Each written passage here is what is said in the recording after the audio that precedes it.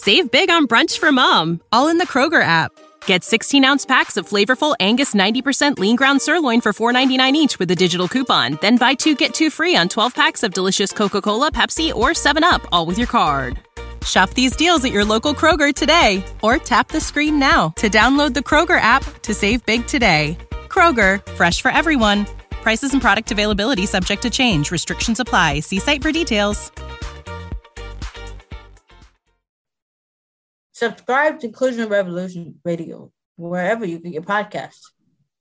Progressive presents Forced Metaphors about bundling your home, auto, and other vehicles. In hockey, it's the goalie's job to protect the net. And in life, your net is your home and auto, but also your boat, motorcycle, RV, or ATV. And your goalie is the round-the-clock protection offered by Progressive Insurance. Well, and also the savings you get when you bundle. So in this metaphor, you have two goalies, which is okay because, it's just a metaphor. Forced Metaphors. Presented by Progressive. Bundle and protect today. Progressive Casualty Insurance Company and affiliates. Discount not available in all states or situations. Welcome into Stacking the Box. I am Matt Verderam, and we have a great show for you today. We'll talk about which teams could break through and reach the playoffs this season, including one who I like to win its division. We'll also speak with Marcus Mosher about the NFC East and Fansided's Peter Panassi, getting his thoughts on the rebuild going on in San Francisco. And finally, we'll go in depth on the 3 players currently on the franchise tag, including Kirk Cousins and Le'Veon Bell. But let's start this week off with 3 teams who I believe are going to see significant strides this year. And we start with Tampa Bay. The Buccaneers finished 9-7 last season, were in the playoff race right up until the end, didn't work out. But the Buccaneers, if you really look at the last couple of years, they've been improving steadily. 2-14 to 6-10 last year, getting to that 9-win mark, first winning season in a few years. Dirk Cutter, his first year as head coach, did a really nice job. And so there's some real hope right now for Tampa Bay, and it all starts with Jameis Winston. Third-year quarterback, 23 years old, and he has incredible talent. He was the first overall pick in the draft back in 2015. But he's got to be a little bit more consistent. Last year, his yards per attempt actually went down from 7.56 down to 7.21, and his interceptions went up from 15 to 18. You don't like to see that first to second season. You want to see some improvement. The yardage was almost exactly the same. He finished 12th in the NFL, which is good, a little over 4,000 yards, but his completion percentage was only 60.8. That ranked 23rd in the league. He's got to do better, especially on an offense that really revolves around him. This is not a ground and pound attack. Now, the Buccaneers, when Doug Martin is there and he's healthy, they can run the ball a little bit. But Tampa Bay wants to throw the ball and be vertical. And so while the completion percentage may not be great because he's not going to be throwing a ton of bubble screens and quick outs, you do want to see somewhere in the neighborhood of 64%, maybe climbing towards 65. And I think you might see that this year out of Winston, which is why I'm excited about Tampa Bay. O.J. Howard, tight end out of Alabama, everybody thought was going to be a top 10 pick, slides into the late teens, and the Buccaneers nab him. Howard's a guy who should be able to come in and contribute immediately to what Tampa Bay wants to do. And he's playing alongside a very good young tight end in Cameron Brate. So I expect to see a lot of 2 tight end sets for Tampa, which would give him a little bit more balance. Nobody talks about Brate, and while he's not on that Gronkowski, Jordan Reed, Travis Kelce level, he had 660 yards last season in his third year out of Harvard. That's not bad. That's somebody who can certainly be a factor in the passing game. That being said, I think he fits in as a real good number 2. Maybe he's an average number 1. So the Buccaneers got better there, and they really got better by adding Deshaun Jackson in free agency. He is a perfect fit for the vertical, down-the-field scheme that the Buccaneers employ. He has that elite speed, and he's also going to keep secondaries from getting all over Mike Evans with double teams. Evans is one of the best players in football. He doesn't get talked about as much as Antonio Brown and Odell Beckham Jr. because his teams haven't been to the playoffs yet. He plays in a smaller market. But Evans is a phenomenal talent. Big-bodied, go up and get the ball, runs crisp routes. Last year at over 1,300 yards and 12 touchdowns. That is an all-pro level player. And now with Deshaun Jackson coming in, Adam Humphries working the slots, the 2 tight ends we've already talked about, if Winston can take that next step and throw for maybe a couple hundred more yards, but really hone in on the completion percentage, cut down the interceptions from 18 to somewhere around a dozen or so. Tampa Bay is poised to be very good in what is suddenly a fairly competitive NFC South. Of course, already the Falcons are defending NFC champs. Carolina trying to bounce back after going 6-10 last year. Of course, 15-1 the year prior. And New Orleans, always a tough out because of that offense and because of such a good head coach in Sean Payton. But the key for the Buccaneers beyond Winston is to see that defense continue to improve and get better. Last year in the first half of the season, the Buccaneers had one of the worst defenses in football, allowed 29 points per game. The second half of the year, the Buccaneers only allowed 17 points per game, including wins over Seattle and Kansas City, a couple of playoff-bound teams. If the Buccaneers were able to sustain that second half for the entire year, it would have been second in the NFL last year, only to New England. So that gives you an idea. Hi, I'm Flo from Progressive. You know me, I'm a huge football fan, but it can be stressful for us super fans. So Progressive is going to help take your mind off your team for a moment. Instead of thinking about how your team threw the wrong ball on the wrong net, just think about how Home Quote Explorer lets you easily compare our direct rates with multiple companies. Well, hope this distraction about Progressive's Home Quote Explorer was helpful. It sure helped me from stressing about my team for a bit. Anyway, go sports! Progressive Casualty Insurance Company and affiliates. Comparison rates not available in all states or situations. Prices vary based on how you buy. Of why Tampa Bay decided to try to upgrade the offense and really did not do a whole heck of a lot to the defense. They see coordinator Mike Smith, of course, former head coach of the Falcons, doing a really nice job with the defense, which has real building blocks.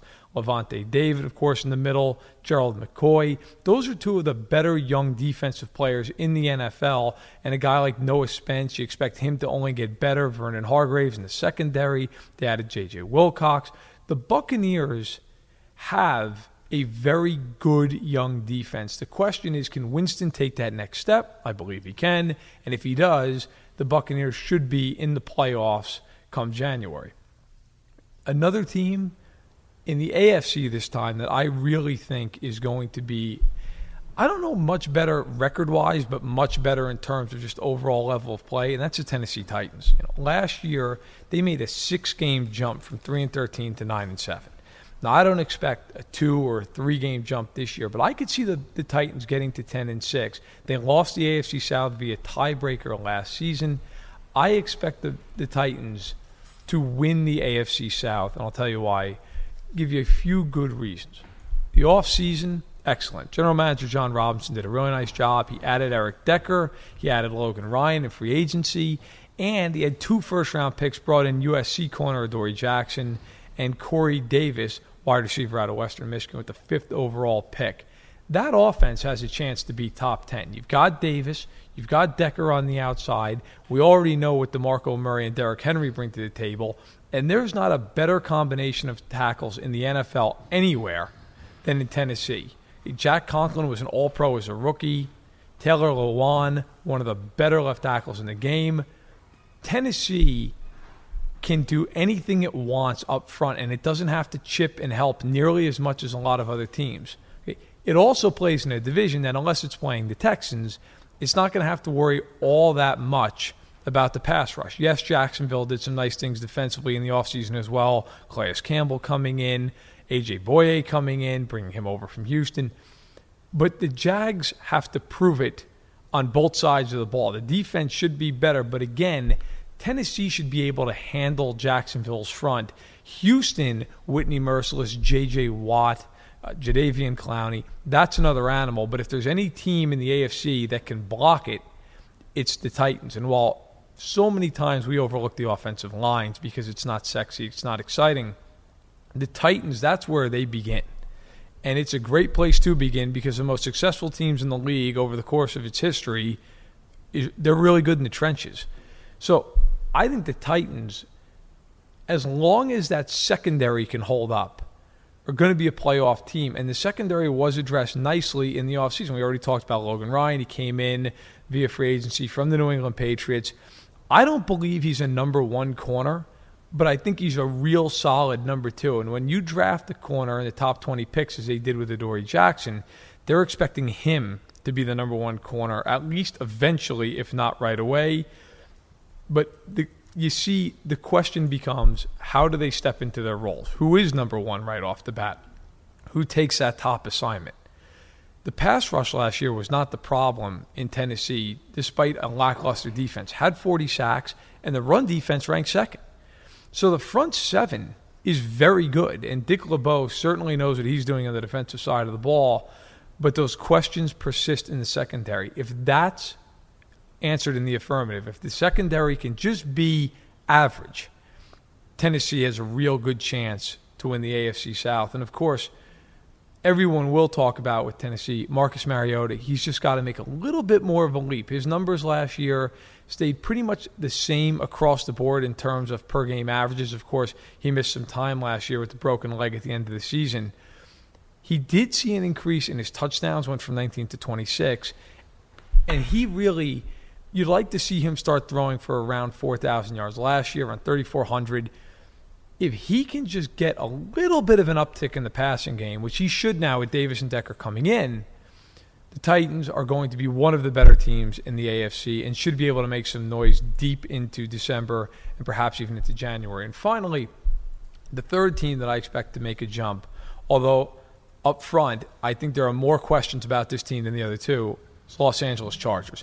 The Chargers have been absolutely ravaged by injuries over the past two seasons. They've won a total of 9 games, and a big reason for that is guys just haven't been on the field. Jason Verrett's one of the better corners in football when he's healthy, but he's been hurt. Keenan Allen missed a bunch of time in 2015 with the kidney injury. Last year comes back, looks incredible in the first half of Week 1 against Marcus Peters at Arrowhead Stadium, and then unfortunately tears his ACL, misses the rest of the year. The Chargers have been bitten by the injury bug more than any other team in the NFL over the last 2 years. And so you've got to wonder if they can just stay healthy. But if they can, I was going to say San Diego, Los Angeles has a really good young core. And on offense, you look at guys like Allen and Hunter Henry and Melvin Gordon. Henry last year as a rookie tight end, sharing time with Antonio Gates, had 478 yards, but he had 8 touchdowns. That's a guy who's developing into a really nice player in the NFL, and I think is ready to take over the mantle for Gates. Gordon, he missed time at the end of the year with a knee injury and still rushed for 997 yards, 10 touchdowns, caught 41 passes for a little over 400 yards. He's a really nice back, not only to give the ball 20 times to a game on the ground, but also as a safety valve. And you need that a little bit with Los Angeles because Phillip Rivers, as good as he is, he's not mobile, and that offensive line at times causes you to need a mobile quarterback. The Chargers have struggled at least over the last 3 or 4 years with pass blocking for Rivers. And I don't see that changing much this year, and that's one of the biggest questions I have about Los Angeles. You look at the tackle position. Russell Okung, he comes in. He was the big free agent acquisition for the Chargers. I don't like him at left tackle. He was bad last year with Denver. Denver let him walk, and Denver needs all the help it can get on the offensive line. So that should give you some idea of what's going on with that front. I don't know that the Chargers can protect well enough, and it's been a problem for Rivers, who's led the NFL in interceptions 2 of the last 3 years, including last season. It hasn't stopped him from throwing for yardage. He's thrown for 4,000 yards in 8 of the last 9 seasons. But he's struggled with turning the ball over, and that's been something that's cost the Chargers in a lot of close games. But again, if the Chargers can just get healthy, this is a team with a bevy of weapons. Gates and Henry at tight end. Allen, Travis Benjamin, who was a disappointment last year coming over from the Browns in free agency, and then Mike Williams, top 10 pick. There are some real talented players in the defense, which was maligned for many years with the Chargers. Now, all of a sudden, very good. Los Angeles has Joey Bosa. He's one of the best young players in all of football, regardless of position. Melvin Ingram signed to a long-term deal this offseason. He's a solid pass rusher. Jason Verrett, talked about him. Casey Hayward, that's a dynamite duo at corner. The safeties, something to be said for needing more talent there. But the Chargers defensively are going to be able to make some plays. Corey Leggett's one of the most underrated D-ends in the NFL. There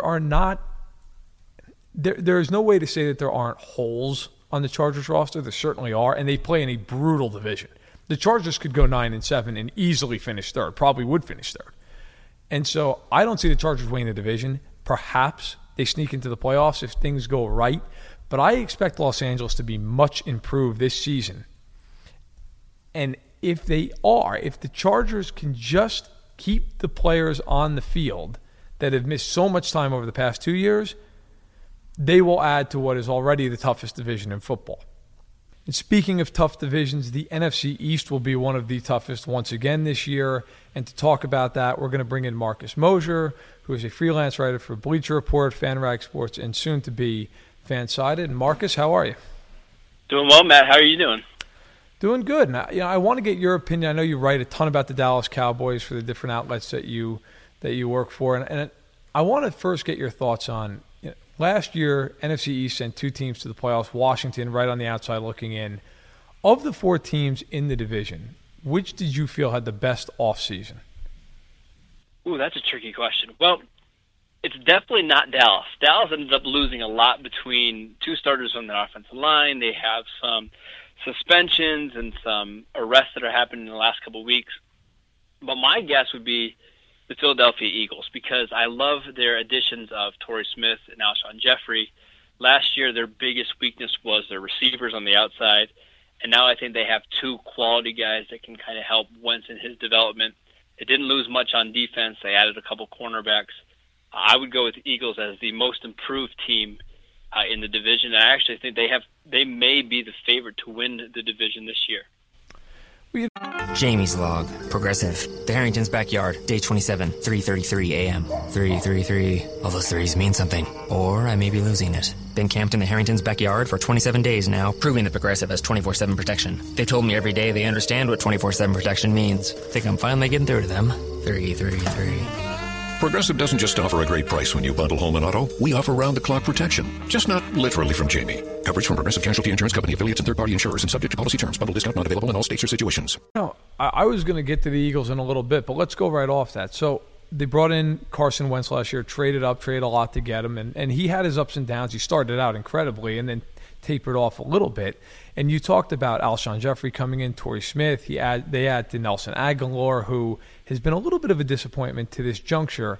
But you like the Eagles in this division. Are you concerned at all about the defense, or do you think that defense is good enough to maybe prop the offense up a little bit as Wentz continues to find his footing? I think the front 7 is good enough. Fletcher Cox is one of the best defensive tackles we have in the league. They've got Brandon Graham. They added Derek Barnett in the draft. I worry a little bit about their cornerbacks, but with that front 7, they love to blitz. They're going to get pressure on the quarterback. I think they have the most rounded defense in the NFC East. They have a better linebacker play than the Giants. Their front 4 is very comparable. I just think that they have all the right tools to win the NFC East this year.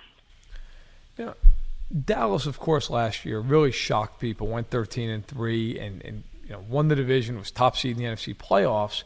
But as you mentioned earlier, the defense took some real significant hits. I mean, just in free agency, we saw Brandon Carr leave, J.J. Wilcox, Morris Claiborne, so on and so forth, Barry Church.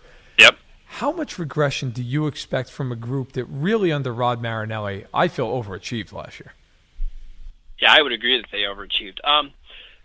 The thing is, they've gotten younger, and anytime you've gotten younger on a defense, there's always a chance to improve. But I think it's fair to assume that this team is going to take a big step back on defense. They have the suspension of David Irving for the first 4 games. No Randy Gregory. They lost Terrell McClain, their starting 1 technique. It's going to be a transition on defense. I don't see them being in the top 10 in points allowed like they were last year. They finished as the number 1 run defense in 2016. I think that'll come down more to the average in the NFL. It's going to be a struggle. I expect the Cowboys to start the season off slow on defense and gradually get better as the year goes on. But I don't think they're going to be nowhere near the same defense that we saw last year. Yeah, sticking with the Cowboys, but going to the other side of the ball, Ezekiel Elliott had one of the best rookie seasons really of all time. And some say he's a product of the offensive line, which is arguably the best group in football, probably really inarguably. They are the best offensive line. I don't tend to agree with the idea that he's a product. I think he's just a heck of a talent who happens to play behind a really good line. What are your thoughts on that subject? Well, initially, I was not the biggest Ezekiel Elliott fan coming out of the draft. I was actually campaigning for the Cowboys to take Derrick Henry. But, and that kind of stuck with me throughout the entire year. People were always kind of calling me out on that. But the more you watch Elliott, the more you realize he has no weaknesses in this game. There's not a single thing you can point out in Zeke's game and say this is where he needs to improve or this is what's holding him back from being an elite running back. We saw him thrive against stacked boxes all year long. We saw him in different formations and different personnel groupings against any kind of defense. He had success. I think he is the best running back in the NFL. Not the most he doesn't get the same touches as Le'Veon Bell and David Johnson, but just as a pure runner, I think he is the best running back in the NFL. The Redskins are facing a deadline on the Kirk Cousins situation. We're recording this on July 10th. It's a week from today. They're going to have to either give him a long-term deal or, again, second year here, go on the tag. He's already signed it, so he's not looking to hold out. But what should and will the Redskins do with Cousins, in your opinion? Well, what they will do is they'll probably keep tagging him and maybe look to get a long-term extension done next year. But I probably would just let him play out this year and then be done with it, just because I like Cousins. I think he's got a lot of ability, but I kind of think he keeps you in quarterback purgatory. He's not good enough to be benched or anything like that, but he's not good enough to win you a Super Bowl. So if it was me, I would try to move him, try to send him to San Francisco or another team that wants him and start over. That's not what they'll do because quarterbacks are so hard to find in the NFL, and I suspect that they're going to try to get a long-term deal done in the next couple days. Yeah, I just feel like if Cousins, and I don't necessarily disagree with you on your assessment of Kirk Cousins, but I feel like if he gets to the market, he's going to make a boatload of money. He's going to be the highest paid quarterback in the NFL. If he gets to the market, I believe he will be the highest paid quarterback in the NFL. I agree. He really, you'd have to think that he would be the most sought after quarterback on the free agent market since Peyton Manning, which sounds crazy, but it's the truth. So moving on to the one team we haven't talked about yet in the NFC East, the New York Giants. I think the Giants, you look at the roster, they're loaded defensively, and I agree with what you said earlier. The linebackers are the one weak spot on that defense. But Steve Spagnuolo's done a really nice job with the group. However, offensively, that offensive line, the running back position, significant question marks. Do you think that those issues will sink the Giants, or do you think that the Giants have enough around those two groupings that they can get back into the playoffs? Well, I guess it depends on what you think sinking is, because I think they can end up somewhere between 8-8 and 10-6, despite their problems on their offensive line. Eric Flowers is just a train wreck as a left tackle, but ultimately they've got enough weapons between Odell, Brandon Marshall. I love it. Evan Ingram as their kind of slot tight end, Sterling Shepard, that they're going to be able to put up points. I just don't think when we get to the games that matter in December and January, that offensive line is going to be able to hold up against, a Seattle or an Atlanta type of defense. I think they'll be okay. Ultimately, I think that's going to be their Achilles heel from keeping them from being a Super Bowl contender. I'll get you out of here on this. Last year, of course, Dallas, the Giants, both made the playoffs, both failed to win a game in the postseason. Of course, Dallas getting into the divisional round to bye and then falling short against Green Bay. Just remind me of that. That's okay. It hurts every time somebody brings it up. Hey, you know what? Listen, I grew up as a Kansas City Chiefs fan, so believe me, I know all about pain in the playoffs. But sure. I guess my question to you would be, do you think that the Giants and the Cowboys both get back to the postseason this year? You've already talked about your love of the Eagles and your expectations of them. Do you think New York and Dallas both get back? Does only one get back, or do both miss the playoffs? That's a tricky question. My guess is that two NFC East teams make the playoffs. I'm going to go with Philadelphia as a divisional winner, and I think the Cowboys have enough talent on offense to overcome their defensive issues. I'm going to guess that Dallas finishes somewhere between 9-7, 10-6, sneaks in as a wild card. The Giants are one of these teams I think have a high ceiling but low floor. It's really going to come back to how much pressure can they get on the quarterback and how much can they protect Eli. If they can keep Eli upright, they'll be okay. If not, this is a team that it wouldn't surprise me. They finish 5-11, 4-12 next year. They just have that big of a variance as to what their season could be like. Well, Marcus, I really appreciate your time. For everybody listening, check out Marcus's work at Bleacher Report, FanRag Sports, and soon to be FanSided. We look forward to watching how the NFC East unfolds. And again, I appreciate you giving us a couple of minutes. Yep, no problem. Thank you. Thank you. So we appreciate Marcus's thoughts on the NFC East. And now we're going to stay in the same conference but switch divisions. And we're going to talk a little bit about the San Francisco 49ers, one of the more interesting rebuilds going on in the league. And to talk San Francisco, we're going to bring in Peter Panassi, FanSided editor of Niner Noise. And Peter, I want to thank you for your time. How are you? Doing pretty good, Matt. How are things? Good. I want to jump right in. There's no doubt that the 49ers have a long way to go to get back to even where they were under the Jim Harbaugh era. But it seems as though the defense has some real potential, adding to it, of course, in the draft. What is your thought on the defense headed into training camp? Well, the front seven's looking really, really solid. Of course, they're going to be going into a new alignment, a 4-3 defense, which is probably something they should have done a few years ago. The defensive line with players like DeForest Buckner, Solomon Thomas, you figure that's going to be very, very strong. And then the linebacker group, when you have Navarro Bowman, Reuben Foster, and then backing up both those guys, Malcolm Smith, a guy who was signed to a pretty big deal. There's a little bit of depth there, which is nice to see. So the front seven is going to be looking pretty solid. I do have some question marks in the secondary. Both safeties, Eric Reed and Jimmy Ward, you do fine with those guys, but they do have a bit of an injury history. Cornerback depth behind Rashard Robinson is a little questionable, but I think overall you could see the 49ers defense take a pretty big leap from where they were last year, which was pretty awful to say the least. They bring in a new head coach, and this time I think the 49ers got it right. Third coach in 3 years, but Kyle Shanahan comes in.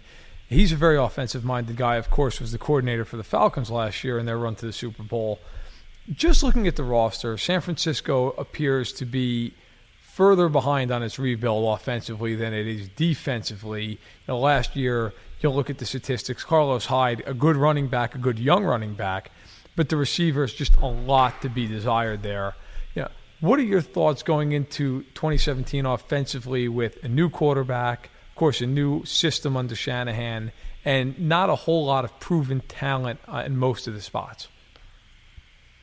Well, Shanahan's offense, it's very complex. It's considered one of the most complex offenses in the NFL. So you look at a lot of the 49ers free agent moves on the offensive side of the ball, guys like Logan Paulson, tight end, Pierre Garçon, Aldrick Robinson, those guys for sure. They understand Shanahan's system. So they're going to be the mentors to some of the up-and-coming hopefuls, guys like wide receiver Trent Taylor, tight end George Kittle, try to get those guys to be impacting players in the next few years. But yeah, go-to guys, your playmakers, your skill positions. But one of the bigger concerns that I have for this entire unit is actually the offensive line. There's a couple of changes made, most notably Jeremy Zuda coming over from the Ravens to probably start at center. But other than that, it's probably going to be the same offensive line as it was last year, and 49ers weren't particularly good in pass protection or run blocking, so that's something to kind of keep an eye out to see if it kind of all falls apart right at the line of scrimmage. You bring up a good point about last year. It was rough up at the line of scrimmage, and I think we saw that reflected in the way the quarterbacks played. Colin Kaepernick, Blaine Gabbert. But I want to talk just briefly about Kaepernick. What are your thoughts in terms of pure football talent on him, and do you think the 49ers should have kept him over bringing in Hoyer and Matt Barkley? The one thing that really, really made Kaepernick special back in his heyday, 2012, 2013, was the fact that, the league was really having success with, read option plays, and you don't see that so much anymore. And what the 49ers did very well back then was to cover up his shortcomings. He's not much of a pocket passer, kind of a one-read quarterback. I know that's a lot of people have said about him. The skills that he does possess certainly makes him an intriguing option. But I think for the 49ers, whether or not they wanted to bring him back, you look at the type of quarterbacks Kyle Shanahan has preferred. he likes a lot more of his pocket passers. Matt Ryan's been one. Brian Hoyer, offers you nothing on the ground in terms of his legs, but a guy who can effectively deliver the ball from the pocket. And that fits more into Shanahan's offense than I think what Colin Kaepernick has to offer. So, an intriguing weapon at this point in his career, but the other part about it with Kaepernick, you kind of know who he is. There isn't really going to be anything new to his game that's going to surprise you, and I think that's part of the reason why he's unsigned. I'm sure there's many more, though. Yeah, the last couple of years, it's just been ugly for the 49ers, both off and on the field in a lot of ways. But John Lynch comes in, general manager. A lot of people were surprised that he got the job, but he's been very active in changing the culture this offseason. It seems like he's done a really nice job to this point. What, in your opinion, has been his most important move thus far? The moves I think that he recognized, defensively, you have to think about what he knows as a player and realizing, the 49ers had all sorts of problems last year, but their defense was probably the worst. Franchise record in many ways and not in the right ways. And so, you think about what he did in round one of the draft, trading from number 2 to number 3, still getting Solomon Thomas, landing extra picks in the process. That was a genius move. There's nothing more that needs to be said about that. But one of the things that I really like about John Lynch is he's everything Trent Baalke wasn't. John Lynch is very upfront with the media. He's vocal. He's visible. And Trent Baalke wasn't that.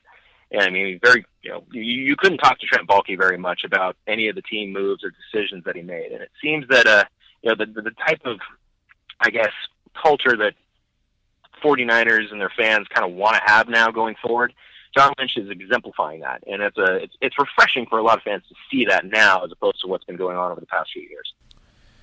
I think Lynch has done a really nice job to this point, and that all being said, I think the 49ers, certainly the arrow's pointing out, but it would be very surprising if How do you make a radio ad for an 8K TV that conveys the feeling of 33 million pixels with over a billion shades of color hitting your eyeballs? This is the best we can do. Samsung Neo QLED 8K, unreasonably good. They were to reach the playoffs this year, both because the NFC is very strong, and look, the Niners, there's a long way to go, and it's probably going to take a couple seasons to get this rebuild, where they want it. But there's still a lot of reasons to feel excited, to expect some significant improvement out in the Bay Area. What are your expectations of the team this season? Well, as far as wins and losses are concerned, you're absolutely right. I think anybody who's hoping for a playoff push here by San Francisco is reaching a little too far. If you're looking at 4 wins, even just 4 wins, you're doubling last year's win total. 5 or 6, that would be pretty solid. Anything above that would be exemplary. 49ers schedule isn't particularly easy. The back end, there's a little bit, of a break there, some winnable games, but it's still going to be a tough schedule. And look, there's new schemes on both the offensive and defensive side of the ball. Lots of fresh faces. I think somewhere, I forget where I read it, but the 49ers have already turned over 50% of their roster or more from, I think, February. So, this whole group is going to have to gel quite a lot. And there is a lot of work to be done. And I don't think that, 49er fans should get overly hopeful for a playoff push, probably until 2018 at the earliest. Peter, we really appreciate your time and thoughts on the 49ers. Of course, Peter, again, fan-sided Niner Noise editor, and we really appreciate a few minutes taking the time here on Stacking the Box. Hey, not a problem, Matt. And Peter brings up some good points on the 49ers. I think the 49ers have a real shot to make some strides this year. And again, Peter mentioned probably no more than 6 wins this year. I think 4 would be a vast improvement. The 49ers, they were every bit as bad as the Browns last season. And so any kind of tangible improvement under Kyle Shanahan, who is a very bright mind, but is a first-time head coach, I think is really a good building block for San Francisco. And I don't think San Francisco would be too upset if it got a top 5 pick this year. Maybe find that quarterback. Maybe not even have to go too far, in the draft, whether it be a Sam Darnold or a Josh Rosen, both those guys right out of California. So the 49ers, the rebuild is going to take a little bit of time, but it's not a horrible situation And speaking of a Bay Area team that has done its rebuild, we move now to Josh Hill, NFL editor for Fansided. And last week, it was about Adrian Peterson and how he's not going to do all that much for the Saints. And this week, we're moving over to the AFC. And Josh, I'll let you have the floor. What is your dying on this hill take this week? It's that the Oakland Raiders are not going to make the playoffs. And I'm sorry, Oakland fans, if that upsets you. I know that you guys are really passionate for the 2 years you have your team left. And before you move to Las Vegas, I don't think that they're going to be 2 good years. It was great last year that they got to the playoffs. Derek Carr is a great quarterback. Khalil Mack is an all-pro linebacker. He's great. But that defense, it's Mack and it's 10 other bodies. And that really, really scares me. Especially considering Derek Carr might have a year where he falls off because he's coming off an injury. We don't know how he's going to look. We don't know how Marshawn Lynch is going to last over the course of an entire season. And then you have the questions on defense. So I'm not sold on the Raiders. I think the Raiders' offense should be very good. I mean, the offensive line, look, you've got big-time guys, especially on the interior with Clutch Assembly, Rodney Hudson, Gabe Jackson. Jackson, of course, just getting that big 5-year extension. And I think General Manager Reggie McKenzie's done a really nice job in terms of building from the draft. Of course, Carr coming in, second-round pick, and they give him that 5-year, $125 million extension, and a well-deserved one. But I agree with you with the defense. I think on Twitter I described the Raiders defensively as Khalil Mack and 10 road cones. And, some Raiders fans got annoyed with me. I like Carl Joseph as a player. I think he's a nice pick. He's a good safety. I think he's somebody who develops. But right now you're asking an awful lot of him to be the best player in that secondary. Now, Garon Connolly's coming in out of the draft.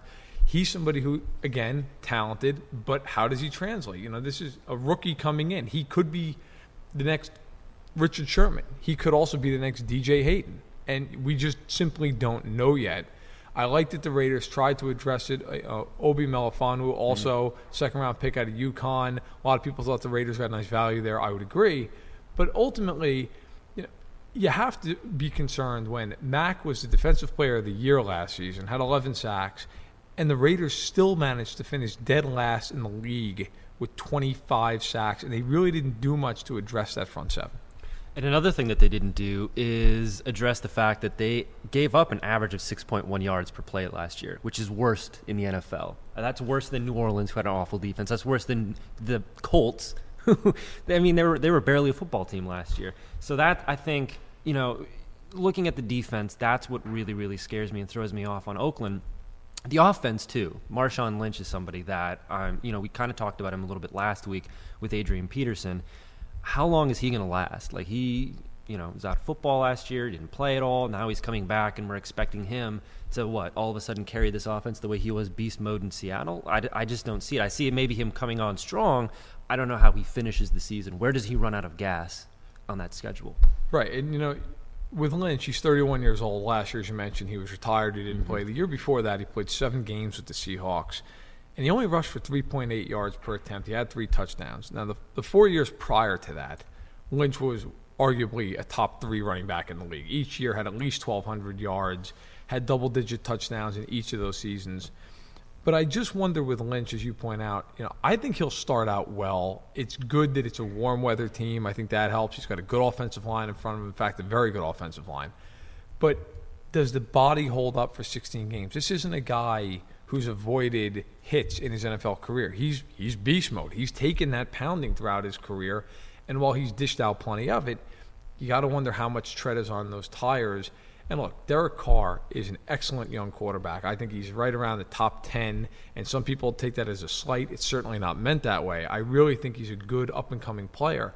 But Carr's had his struggles, as have the Raiders, against better teams. Over the past 2 years, the Raiders are 2-10 against teams that made the playoffs later on that season. And the only quarterback they've beaten in that stretch, both games, Brock Osweiler.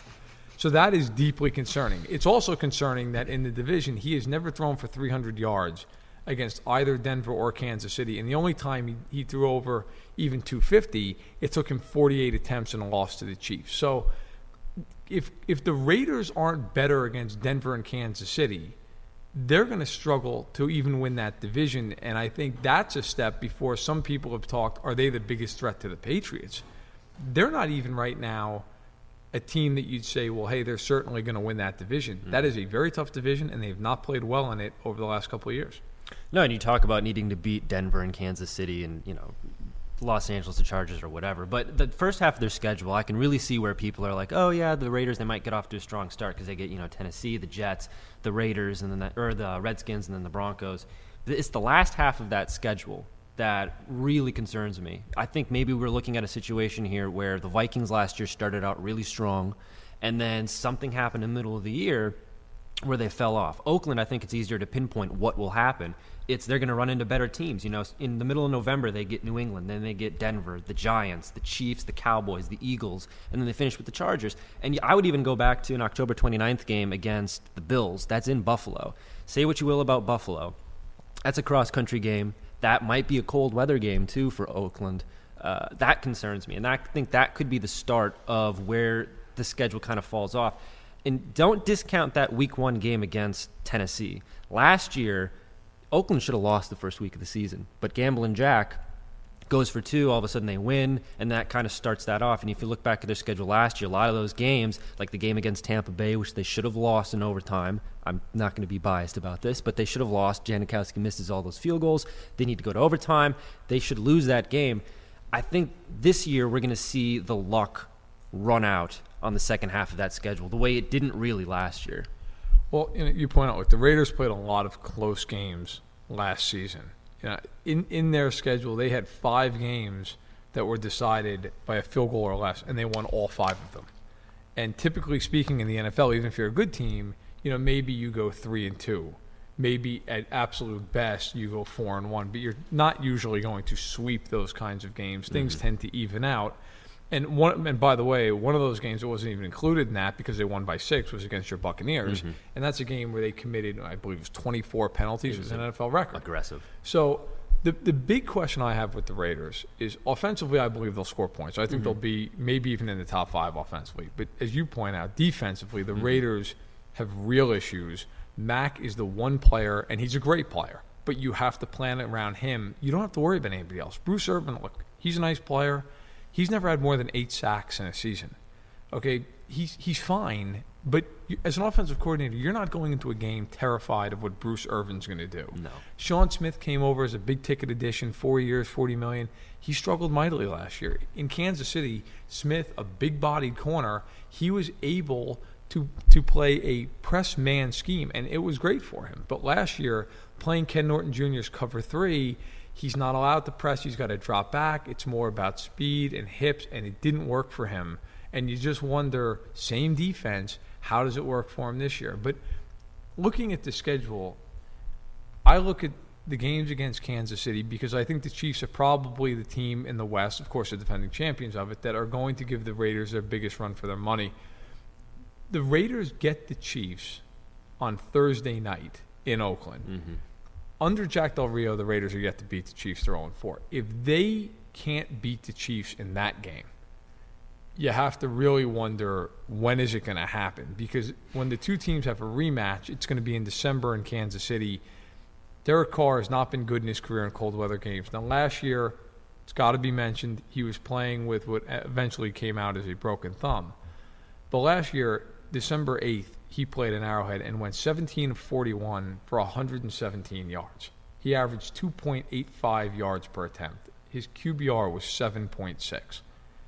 That's not good. And I certainly, I was actually at that game.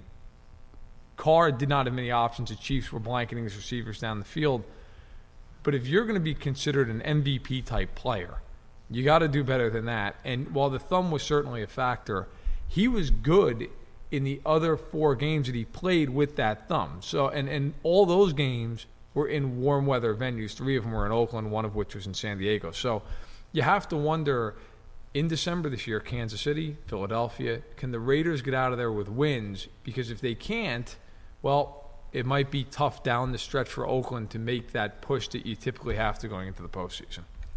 And another thing to look at, too, with that defense is discipline. We mentioned it in the Buccaneers game last year that they had like the most penalties by a single team, and they still managed to win on a lot of luck. But they gave up 36 first downs last year from penalties on defense. Only the Jaguars, the Rams, and the Dolphins were worse than that. That's not really company that you want to keep. And then penalty yards overall, they gave up over 1,000 yards in penalties. That was third worst in the NFL. And only the Colts and the Titans were worse than that. And the Colts and the Titans, not really known for their defense, and that AFC South is not really company that you want to keep. So that's something else that I need to wonder too, because you mentioned like the defense is really basically coming back the same it was last year. Are they going to be a more disciplined unit?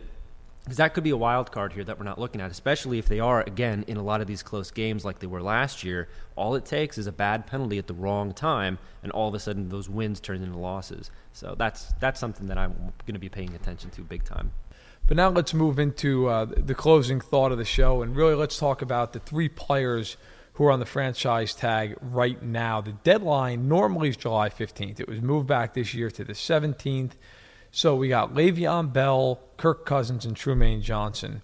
And really all 3 situations are pretty different. Cousins and Johnson have both been tagged now for the second time, which means it's at 120% of their salaries from last year, so a little bit more expensive. Both have already signed their tenders, so they're not going to be holding out. They're willing to play this 1 year, play it out, and then in all likelihood go to free agency. Le'Veon Bell has not signed his tender, which means technically he's not under team control. He can't go anywhere else, but he may not go to camp, and if he doesn't, he would not be subject to being fined. So that's where the 3 guys stand. But let's break it down one by one. Trumaine Johnson, 27 years old, good, solid, young corner for the Los Angeles Rams, and he is not going to get tagged. The bottom line is the Rams have been stringing this out, trying to eat up some of his prime years. They've done it to a degree, but he's very likely to walk after this season. And he's not an elite number 1 type corner. He's never going to be a Richard Sherman or a Patrick Peterson or Marcus Peters or Chris Harris or guys of those ilk, or of that ilk, excuse me. But he's a very good player, and he's a mid-tier number 1 corner. Last year, according to Pro Football Focus, he ranked 14th in yards allowed per coverage snap. That's solid. That's, in fact, better than solid. That's very good. That's a number that teams would pay top dollar for. Johnson is a bigger corner. He can run a little bit. And he's somebody that, look, if he gets into free agency, he's going to have 4, 5, 6 teams knocking on his door. Something you probably do know. Progressive can not only offer you a great price when you bundle home and auto, they offer you round-the-clock protection. Something you probably don't know? A driveway basketball hoop, including the base, weighs around 400 pounds. Something you probably do know? There's a windstorm coming. Something you probably don't know. A basketball hoop tipping over can poke a hole in a car roof like a can opener.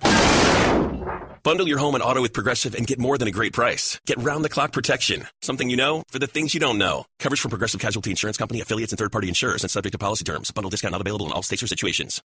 Trying to lock up his services, especially if he has a really good campaign for Los Angeles this year. I'm a little bit surprised the Rams haven't been more aggressive in keeping him. You have to think at some point here, General Manager Les Snead's going to get the ball rolling on making sure that this young defensive core doesn't go anywhere. They already lost Janoris Jenkins last year to the Giants. Jenkins went over there, had a really nice season. Most people assumed with Jenkins leaving that Johnson would stay. And while he stayed on the tag, he has not been kept long term. And at this point, it's very hard to see him staying long term. You can tag a player a third time, but it's not going to happen. He would get a quarterback tag, which would mean he'd be making in excess of $25 million, and no corner is getting paid $25 million. So Johnson will hit the market, and if the Rams want to keep him, they're going to have to pony up and simply outbid everybody else, and that's a tough spot. Typically when players get to that point, they're ready to move on. So Trumaine Johnson, likely in his last year with the Rams. Kirk Cousins is a totally different situation. He's 28 years old, right smack dab in the prime of his career, and he's due $24 million this season. One of the largest cap hits in the NFL, but the Redskins can take it on. But you have to wonder now, with a week to go before the deadline, are the Redskins going to be able to lower that cap number by signing him to a long-term extension? It's a very much a 50-50 proposition. Now, again, he's already signed the tender, so he's willing to play out this season. And if the Redskins are willing to play it out, they have the option of tagging him next year, but it would cost $34.5 million. As much as teams value quarterbacks in the league, nobody's paying Kirk Cousins or any quarterback, perhaps outside of Tom Brady, $34.5 million for 1 year. So if he doesn't sign a long-term deal in the next week, just like all the other franchise tag players, he is not allowed to sign another contract until after the season. So he would play out $24 million, not a bad chunk of change for 16 games, and then he would move forward. At this juncture, Cousins has all the leverage. Because if the Redskins want to keep him, he's going to say, okay, I'm making $24 million this year. Transition tag next year would be around $28 million. So the first 2 years of my deal have to be 2 years, $52 million. I've at least got to get that guaranteed. My guess is a long-term deal for Cousins, it would probably look pretty similar to Derek Carr. And the Redskins, by their actions, have been pretty steadfast in not believing that Kirk Cousins is worth that much. And we talked to Marcus Mosher earlier in the program, and he said he would let Cousins walk, that he doesn't believe that Cousins is the kind of guy you can win a Super Bowl with. And frankly, I think the jury's still out on that. You know, he's a young guy, turns 29 in August. But the last 2 years, the 2 years he started full seasons, he started out in 2015 by throwing 4,100 yards, 29 touchdowns. Last year, went to 4,900 yards, stayed around the same touchdown rate, 25 touchdowns, and only 23 interceptions over the last 2 years. So Cousins has been one of the better quarterbacks in the league. You could argue whether or not that's been more of the system, more of the talent around him. Of course, Jordan Reed, Pierre Garçon, Deshaun Jackson, so on and so forth. But Cousins, if he doesn't sign the tag, and again, I think it's about a 50-50. If I had to guess one way or the other, I don't think he'll sign. I think Washington's willing to play it out, and maybe they even do throw a transition tag on him and trade him to the 49ers next year and get something back and move on. You know, there's been some talk that they really like Nate Sudfeld. That's a dangerous game to be playing if you're the Redskins, and nothing against Nate Sudfeld, but you know, let's be honest. I don't think there's a ton of hope there that he's going to become what Cousins is unless you're really just having wishful thinking. If he hits free agency next season, he'll be 29 years old, he will be the most sought-after quarterback in free agency since Peyton Manning. And it sounds crazy to put Kirk Cousins in that same conversation. And, of course, talent-wise, he's not. But when you're talking about a proven, established quarterback at 29 years old in the NFL today, you are going to see a bidding war like none other. He will be, and Marcus said this earlier, and I agree, he will be the highest paid quarterback in the NFL. He may not exceed the $87 million in guarantees that Andrew Luck got, but he will easily, with the cap likely to rise again next year, be looking at an overall value deal somewhere in the neighborhood of $130 to $140 million. Is he worth that money? If you're a team that maybe feels you're a quarterback away from the Super Bowl, perhaps. Yeah, if you're a team that wins 4 games, you're the Jets, let's say. No, probably not, because I don't think Kirk Cousins is going to be the kind of guy who gets you over that threshold. But he's a very good player at a position that is paid a premium, and he'll get that premium. And so finally, the last player I want to talk about is the youngest guy who's on the tag, Le'Veon Bell, 25 years old. He, when he gets his long-term deal, is going to get a boatload of money. He'll probably be the highest paid running back in the history of the NFL.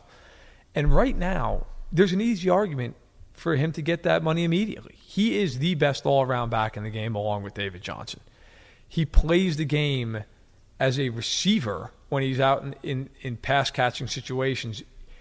Yes, he's had some issues in terms of being suspended, blew out the knee 2 years ago, but he's come back. He's been stronger than ever. And last year, Le'Veon Bell had the best year of his career. And even though he's a running back, 25 years old, you could argue he's at least got 3-4 good years left. And if you're the Steelers, that's about your window with Ben Roethlisberger at best. So I think you've got to keep that together. Martavis Bryant's a free agent after this year. They might let him walk, especially with the depth chart behind him and, of course, Antonio Brown ahead of him.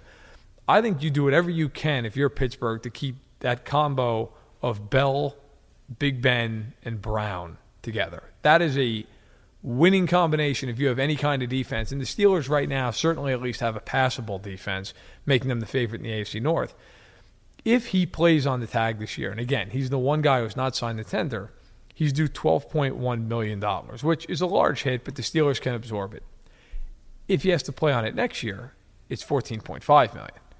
That's a little bit much. But again, you have to look at that and say, okay, if you're Bell's representation, you at least want the first 2 years of the contract to be worth $26.6 million, the combo of this year's tag and what next year's would be. Now, a lot of teams, and Pittsburgh right up there among them, not going to want to pay a running back into the years where they are 30, 31, even 29. And the Steelers have always been willing to let guys walk, whether you want to go back to the days of Plaxico Burress, right up to Mike Wallace, so on and so forth. Pittsburgh has always believed in drafting, developing, keeping a certain core, and going from there. And you have to wonder, is Bell part of that core? Again, there have been some off-field issues. He has been hurt. But when he's healthy and when he's right, there is not a more explosive player out of the backfield than Le'Veon Bell. He is a mismatch nightmare. I think the Steelers ultimately get this done. I think it's one of these contracts that maybe on the surface it's 6 years and whatever the average value may be, maybe 6 years, $75 million. But I think the guarantees will run out after the first 3 years or so, and he'll be cuttable right around when he's 28 years old, 29.